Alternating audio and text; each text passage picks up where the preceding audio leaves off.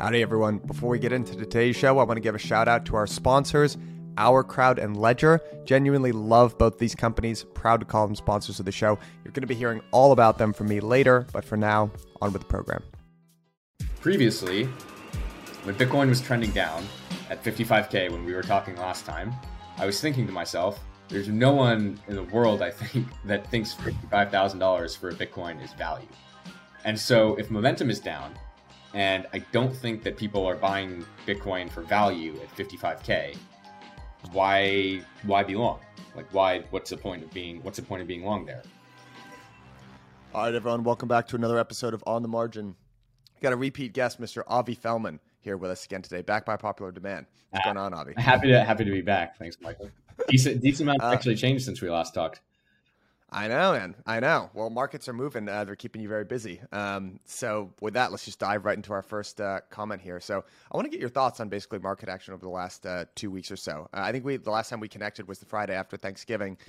Basically, Bitcoin had gone down from that like 60,000 level, hit 55. People were feeling very bearish, et cetera. Then, like last week, there was that huge nuke all the way down to 42,000. We've recovered somewhat. And I don't even know where we're at right now, like 48. I think Bitcoin is actually in the process of dumping as we speak. But it's basically been very shaky kind of pricing levels. And I know that you mentioned last time we talked, you said you had a prediction of somewhere between 40 and 45,000, which, me listening, I was like, oh my God, that sounds pretty steep. But it looks like we actually ended up somewhere around there. So talk to me about what you think's been going on for the last 2 weeks. So I'll say that the recent weakness in the market, I think, has been exacerbated a ton by just general equity weakness. And just people generally de-risking into year end. I mean, if you think about it, right? This year has been a massive banner year for everybody, for people that own equities, for people that own commodities, for people that own crypto. So a lot of people de-risked into year end, and I think that was just what happened. That's why we sold off in a major way. I mentioned that specific angle last time on the podcast and my caution going into year end, basically because of that dynamic. At this point, I think a lot of that has been absorbed by the market. A lot of that selling has been absorbed by the market, and a lot of that has played out. I mean, you go look at the chart. Bitcoin sold off to 42K. That move from 48 to 42 was a little bit of an air pocket, in my opinion. So that wasn't real price discovery. So Bitcoin, in my mind, basically sold off to something like 47, 48K. And that's where we're sitting right now. But that was basically driven by the fact that you had a ton of crypto native people that were getting long into large boys de-risking, right? So you had institutions de-risking, you had high net worth individuals de-risking, you had people that held a lot of crypto de-risking. And who was buying it is people on derivatives on the other side, or like small ticket buyers that were stepping in to actually take the other side of that trade. And then they probably have relatively weak hands. So what happens is they get washed out, like in those cascades, right? They just get taken out. But from my perspective, a lot of that has been, it's played out now. So I think Bitcoin can definitely range between something like a 44 and 50. And I think that would actually be a pretty bullish environment for altcoins in that scenario. But I think at least my thesis from 2 weeks ago has played out decently. Yeah.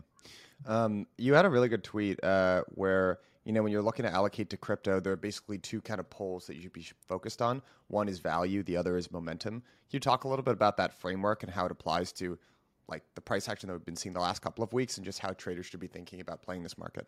Yeah, sure. So I think, people, when people approach Bitcoin, they basically place it in its historical context. And its historical context is that Bitcoin is just a straight momentum-driven asset, right?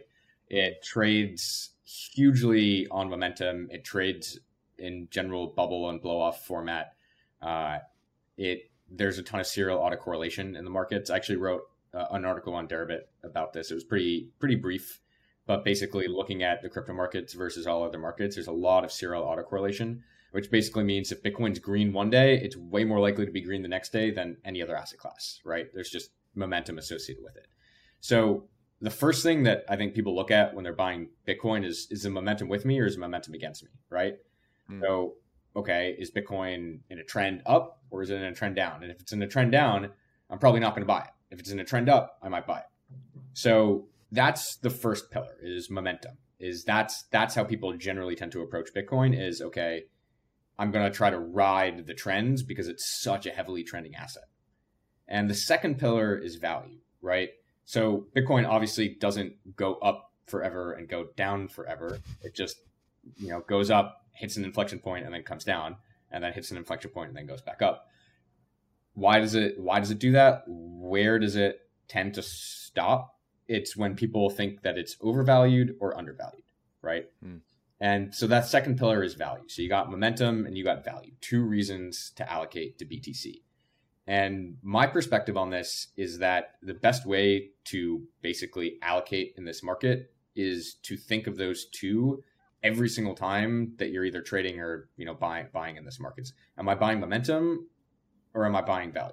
Right? If you're buying, are you selling momentum or are you selling overvaluation? Right? And that sounds really simple, and it is. But the difficulty comes in, okay, well, how do you define value, right? Like, what do you use to actually define value, or what do you use to define momentum? I actually think that momentum people intuitively get. So I think humans just intuitively get what momentum is. So there's something in your gut, you can feel it. You can say, oh, this thing is running and it's in a trend. And that's actually a little bit, there's a ton of quantitative work that you can put into momentum. That's almost innate, I think. People can figure that out for themselves. The value part is a lot harder from my perspective, right? So when people look at value, you have to consider, okay, how do people assess value? Well, it depends on who they are. Different people assess value in different ways. So the first thing that I always do when I think about the crypto markets is I think, okay, who needs to be buying or selling in order to stop the momentum of Bitcoin, and where do they perceive overvaluation and undervaluation? And more recently, over the last, call it, year, the market participant that's directed Bitcoin trajectory has been traditional institutions and high net worth individuals, right? And so what do I think they look at, right, when they think of value? And that's what you have to dig down. And first, identify who's in the market, who's driving the market. Second, identify what do they look at when they're looking for overvaluation versus undervaluation. And my conclusion is that a lot of these guys are kind of just treating it as are treating Bitcoin as a trade within a broader book, and they're rebalancing it based on the Bitcoin moves. And they're rebalancing it based on just general historic volatility of BTC. The last 8 months, what seems to be happening is when Bitcoin's down anywhere from 40 to 50%, these guys are starting to see value. And when Bitcoin runs 100%, they start to think that it's overvalued, right? So, for example, when we ran up to 40K the first time in February, crashed to 30K, we run up to 60, it doubles there. So a bunch of people thought 30K was value, they bought it. It ran up to 60, they sell it. It crashes down to 30, down 50%, they buy it. It runs up to about 68, 69K, they sell it because that's a little bit, 100% around there. So I think that's what's happening right now is people are generally viewing 40 to 50% drawdowns as value on like a macro time frame, and then 100% rallies is overvaluation on a relative time frame, right? So that's my general framing for how I've been thinking about these markets, which is why previously when Bitcoin was trending down at 55K when we were talking last time, I was thinking to myself, there's no one in the world, I think, that thinks $55,000 for a Bitcoin is value. And so if momentum is down, and I don't think that people are buying Bitcoin for value at 55K, why be long? Like, what's the point of being long there, right? So we're super long, right? If I'm a trader. So with those two frameworks in mind, I can say, hey, we should be cautious because I don't think that buyers are stepping in at these levels. And I think that there's a decent amount of sell pressure coming from end of year forces. So let's de-risk, right? Like maybe be cautious. That's what I was advocating.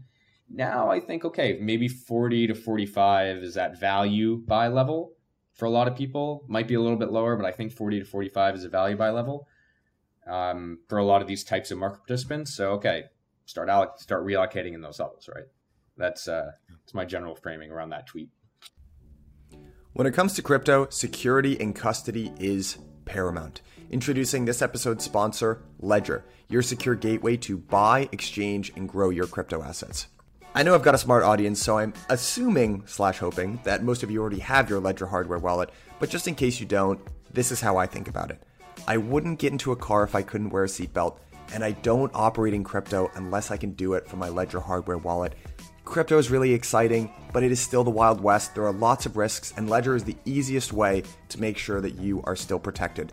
And the best part about Ledger is that you don't need to make any trade-offs between security of your funds and utility of your assets, because Ledger has Ledger Live, which is a software. It syncs right up to your Ledger hardware wallet, and you can do anything that you'd want to do with your crypto assets. You can easily send and receive, you can buy and exchange, and you can get access to staking. And they've actually started to aggregate some of the best DeFi apps and services out there. Two of my favorites, Paraswap, a decentralized aggregator, and they've got Lido for staking. And stay tuned, I'm going to keep you guys updated. They've got some really cool services coming out soon. Aave, Compound, and 1inch among them. So if you take one thing away from this, guys, please make sure that you're protected in this space. Get yourself a Ledger hardware wallet today and start using the Ledger Live app. Click the link at the bottom of this episode. Thank me later. All around the world, tech companies are innovating and driving returns for investors.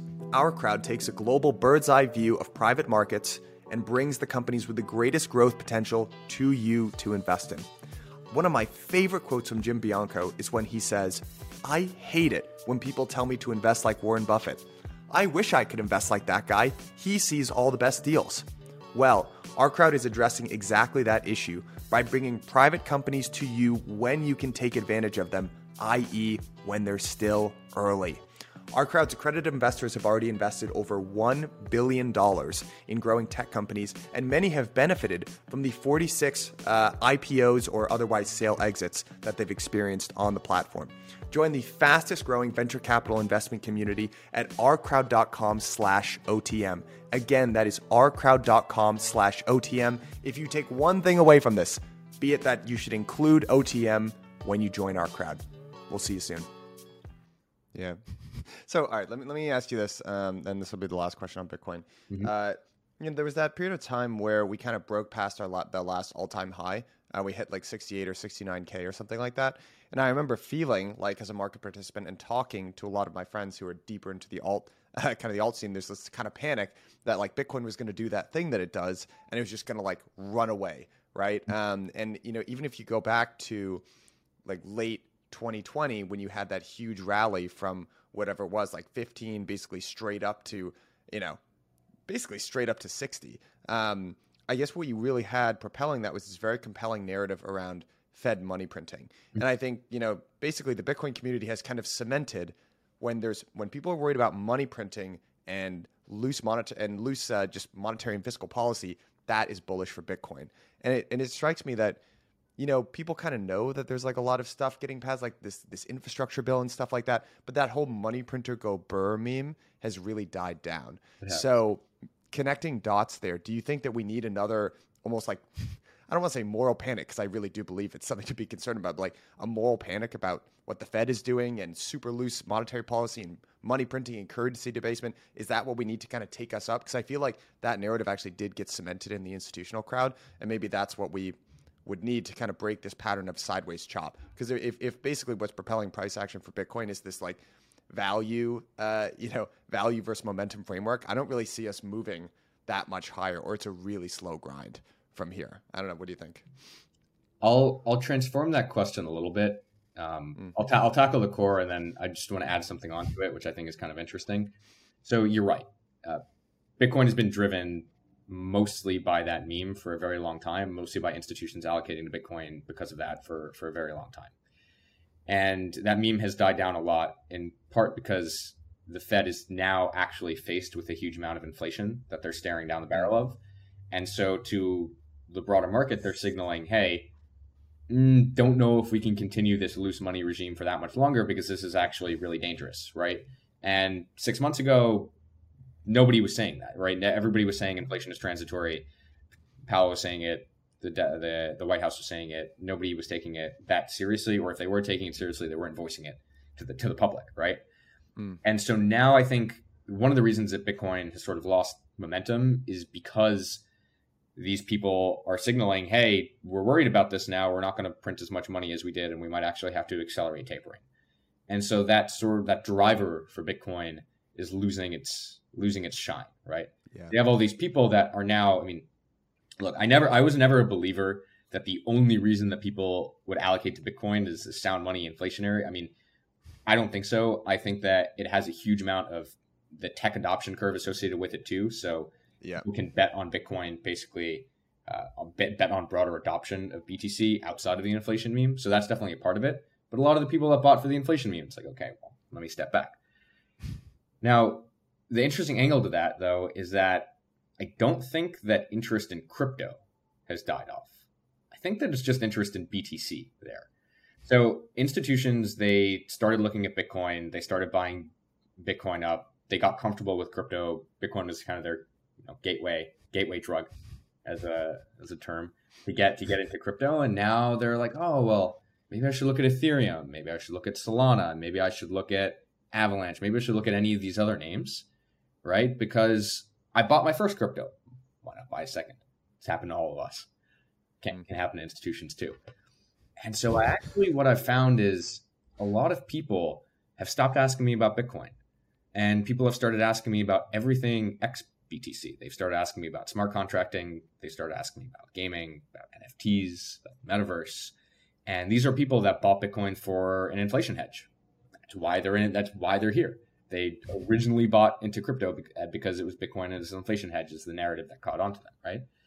And I do think that's actually harming Bitcoin a bit, because the marginal inflow into crypto now is no longer solely BTC. Maybe it's ETH, one of these other assets that I've mentioned. And that's definitely hurting Bitcoin in some ways, which actually is hurting the broader market in many ways too, right? Yep. Because Bitcoin is the flag bearing asset, right? Actually, there's this guy named Jordy Alexander. Dude, I saw this thread. You saw like the I saw the thread. Yeah, it's such a good. The little matrix that he has is perfect. Yeah, it's perfect. It's perfect. So I guess for people that don't know, this guy Jordy wrote a really, really great tweet thread about the prisoner's dilemma as it relates to the crypto markets, where if everybody buys Bitcoin, then Bitcoin goes up. But if you buy a shitcoin and you allocate to that, then you can outperform the people that bought Bitcoin. But if too many people end up buying shitcoins and nobody ends up buying BTC, then BTC just collapses and shitcoins go down with it. So it's like this prisoner's dilemma of you're incentivized to defect to buy shitcoin to get better returns than the people that just hold BTC. But if too many people defect from just buying BTC, because of the high correlations in the market, BTC will trend down and then shitcoins will trend down. It's actually pretty interesting framing that I think I agree with pretty heavily. Yeah, I don't know if you're seeing my screen here. We'll show this in the recording, but here's the 2x2 matrix, which he does pump BTC, pump shitcoin, pump BTC, pump shitcoin, and basically what happens when all of those interact. But this exact here, and it's like a tragedy of the commons type thing, which is what he says. I completely agree, man. I think that's a really interesting way to format that. And, I think it would be just purely from a psychological perspective. I have two kind of thoughts on this. And it is funny because I've started to get comments in like YouTube and on Twitter, like, you don't believe in Bitcoin or don't see the TAM of Bitcoin. I'm just a believer in the narrative. I'm a believer in narratives in general. I think narratives shape our world. Is how humans process information.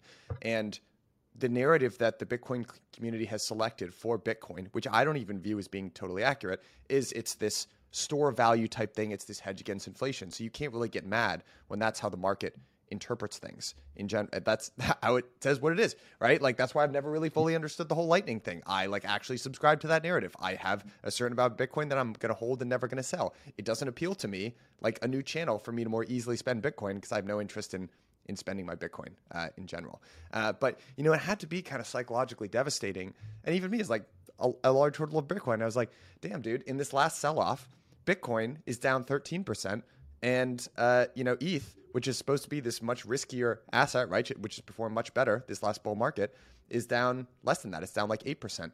Solana is down less than that too. That has to be kind of psychologically tough. It's a tough pill to swallow. Super. I'll give you a little thesis on what I think is happening with ETH right now. So I think that a lot of people allocated to Bitcoin. So take a step back. Sorry.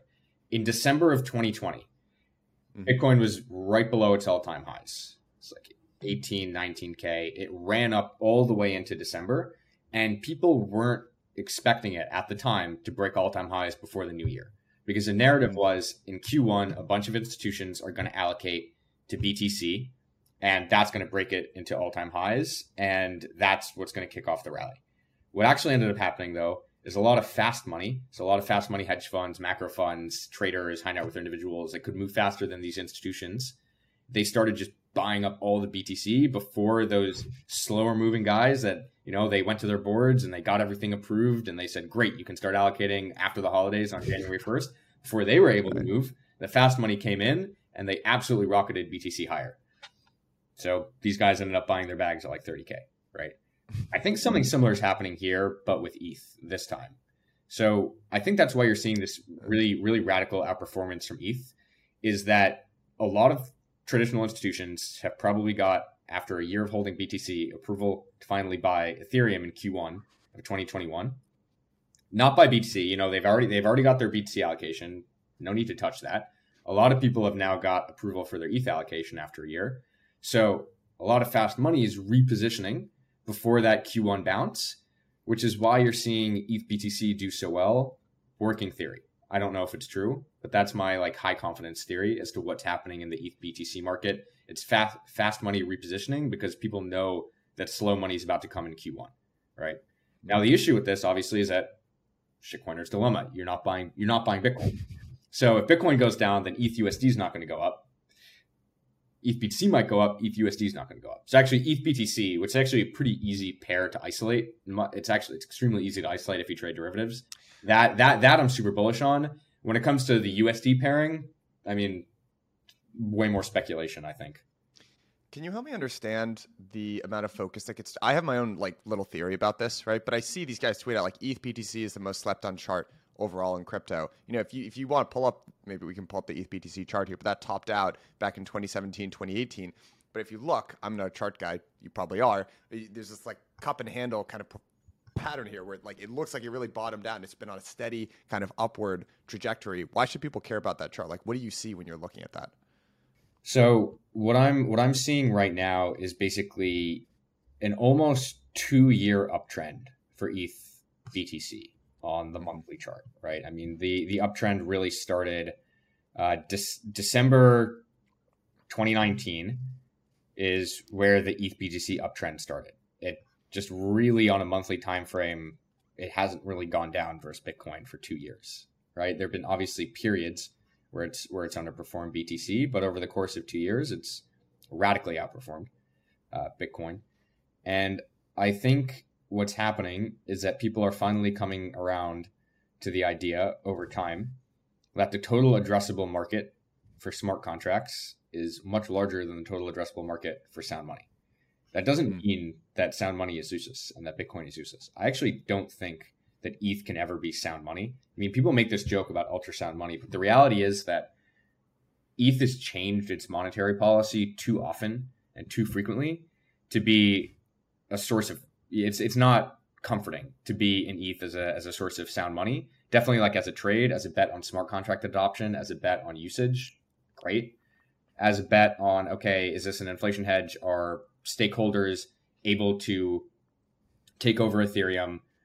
Would state governments be able to coerce Ethereum to go do something?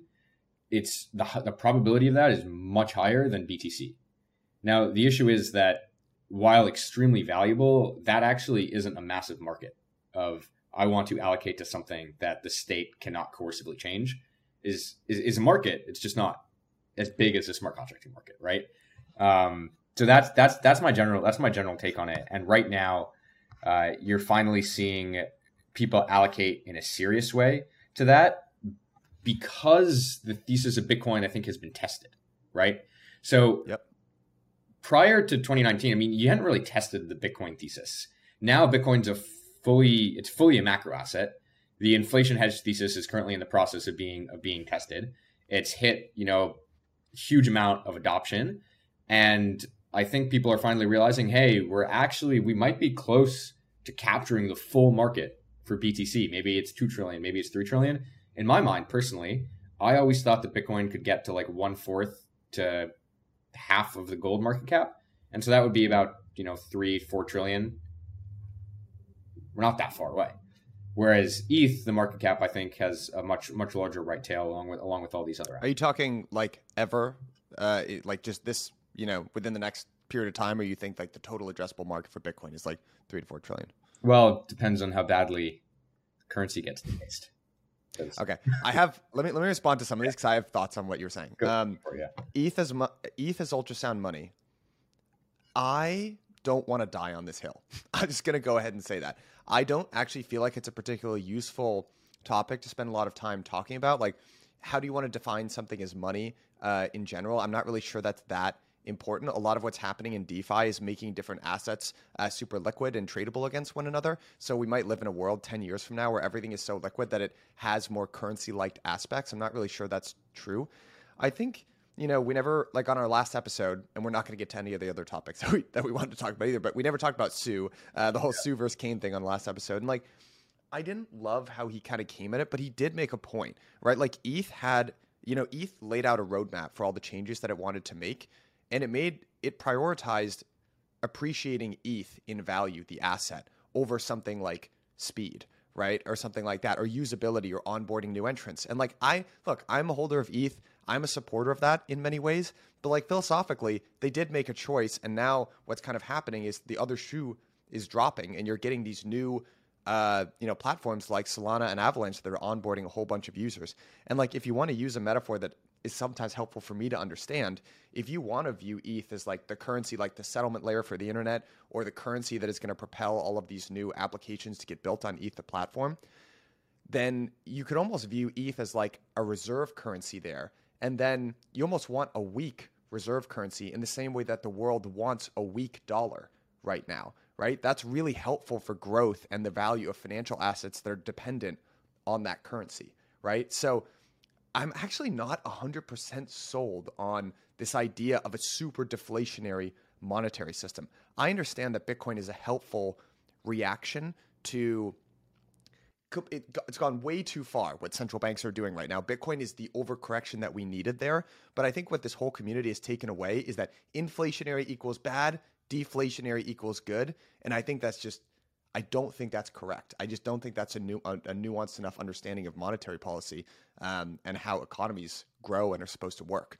So, with the whole ETH sound money thing, I'm like, I don't know. I think time will tell, but like, yeah, I could actually see you wanting a weaker reserve currency there. Do you know what I mean? I don't know. Is that heresy to say on a podcast like this? I think there are a couple of different statements in there, some of which I agree with, some of which I don't. I think that it's 100% true. ETH went down the wrong path, in my mind, of trying to compete with Bitcoin as opposed to trying to be the best smart contracting platform. Because in my mind, it's never going to compete with BTC in terms of being sound money. It just can't, and it won't, and it shouldn't even try. And so the whole EIP 1559, the fact that they spent so much effort, the ETH community, championing that as opposed to, educating the world on ETH 2.0 and focusing on... Actually, I don't want to say focusing all the dev effort because I actually don't think that it was like a massive undertaking relative to ETH 2.0 undertaking. I mean, people are obviously spending more time there. But in terms of the narrative, for sure, they shouldn't have spent that much time on being ultrasound money. It was a mistake. And other smart contracting platforms are coming out and it's showing ETH that its real moat, was always being the one smart contracting platform that was the best one to build on. And if that goes away, then ETH is in big, big trouble. And so everything that I said was predicated on the fact that people are finally allocating to smart contracting platforms. And so they're choosing ETH, which is the current leader. But if ETH doesn't effectively ship ETH 2.0, then they're going to be in really big trouble. And I would, if ETH 2.0 is not shipped, like say we fast forward 5 years and ETH 2.0 isn't shipped, ETH is probably like out of the top 10 at that point because of the inability to scale. I don't think it's going to compete on the sound money scale.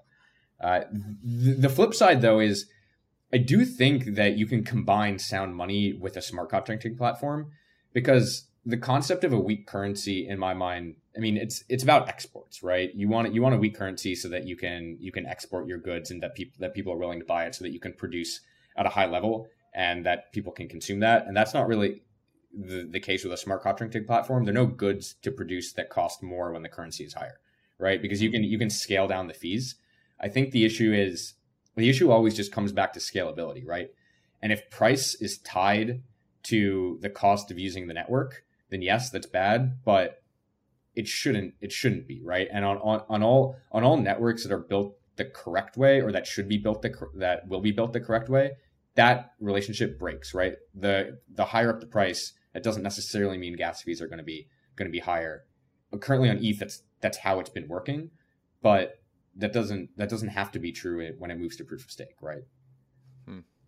So that's actually really, that's my general take. That's really interesting, but I'll push back on your pushback and say I think what you might end up in a world with is the Bankless guys do talk about this, and I really like this idea of ETH being like a chain of chains or whatever. And I do think, like, if you think about what the product overall of smart contract platforms is block size eventually. And like, I do believe that there is something to, like, ETH has taken the way of decentralization, right? Like, that's at the core of what they're doing as an ethos. That's what all their developers are concerned about, whatever. I do think the premium that will be ascribed to that block size as like a state preservation machine and settlement assurances in this new world will be there'll be a huge premium that's attached to that. And frankly, I don't see a lot of other chains that are trying to compete with that in general. So you could actually think about that. It's a weird esoteric thing to think about, and I don't even have enough concrete things in my head, but you could view that as the export of these smart contract platforms in the world, because what you'll probably end up with, to use a super rough analogy, is different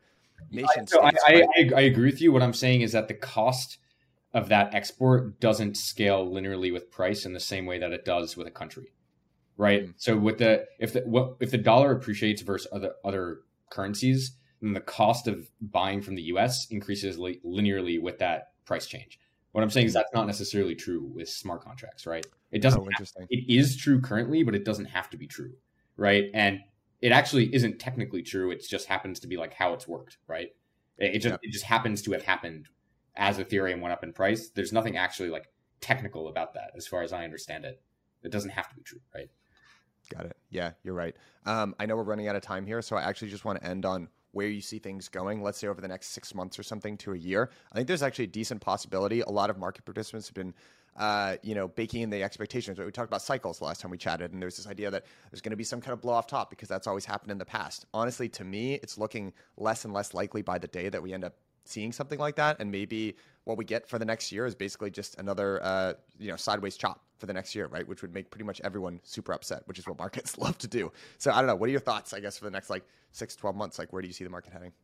So I see alternative smart contracting platforms do very well. I see a resurgence in dApps coming pretty soon. I think people have slept on dApps for too long. I mean, look at DeFi. It's been in a year-long bear trend versus ETH. I think that dynamic is due for a flip in like the next 3 to 6 months. So I'm keeping my eye out for that and actively looking for places to allocate outside. I mean, I'm almost done allocating L1s in my mind because they're so highly valued. It's like, okay, well, show me the dApps. Show me what's actually being built now. That's where my focus is going. On BTC, so think about it. A super cycle would look very much like BTC ranging between 30K and 60K for a year, 2 years, 3 years. I'm going to take a stab and say that I think that Bitcoin's pretty close to fair value here. So I wouldn't be surprised to see Bitcoin range for the next 2 years between 30K and 80K and basically have Bitcoin dominance crater. That's almost my expectation for the next 2 years at this point, is to have BTC range aggressively, but have BTCD crater. And so if you look at it, it's kind of already happening, right? Yep. Bitcoin at 60K in May, Bitcoin 48K now, Luna's basically 4x since then, Solana's 10x since then, Avalanche is 3x since then, right? Bitcoin's down, but what's going on? ETH is at all-time highs relative to where it was in May. I mean, it was at 4,200, now it's at 4,200 again. So I think what's already happening. I just don't necessarily think people have internalized it yet. And once they internalize it, it's going to become obvious. And then once it becomes extremely obvious, which maybe happens in like 6 to 12 months, then we probably get a Bitcoin run. That's my play. The one thing that completely messes all this up, let's say in February, a Bitcoin spot ETF gets approved. That would mess up the whole thing because people would, I think, pile back into the Bitcoin for at least a month or two. You could get a BTCD run, but bar that, I think I'm pretty convicted in that thesis. I like it, man. Other people are going to hate it, but I like it. All right, man. This has been a ton of fun. I know you got to run. We'll do this again soon. Yeah, we'll do it again soon. Thank you for having me on, Michael. Of course. Cheers, buddy. Bye.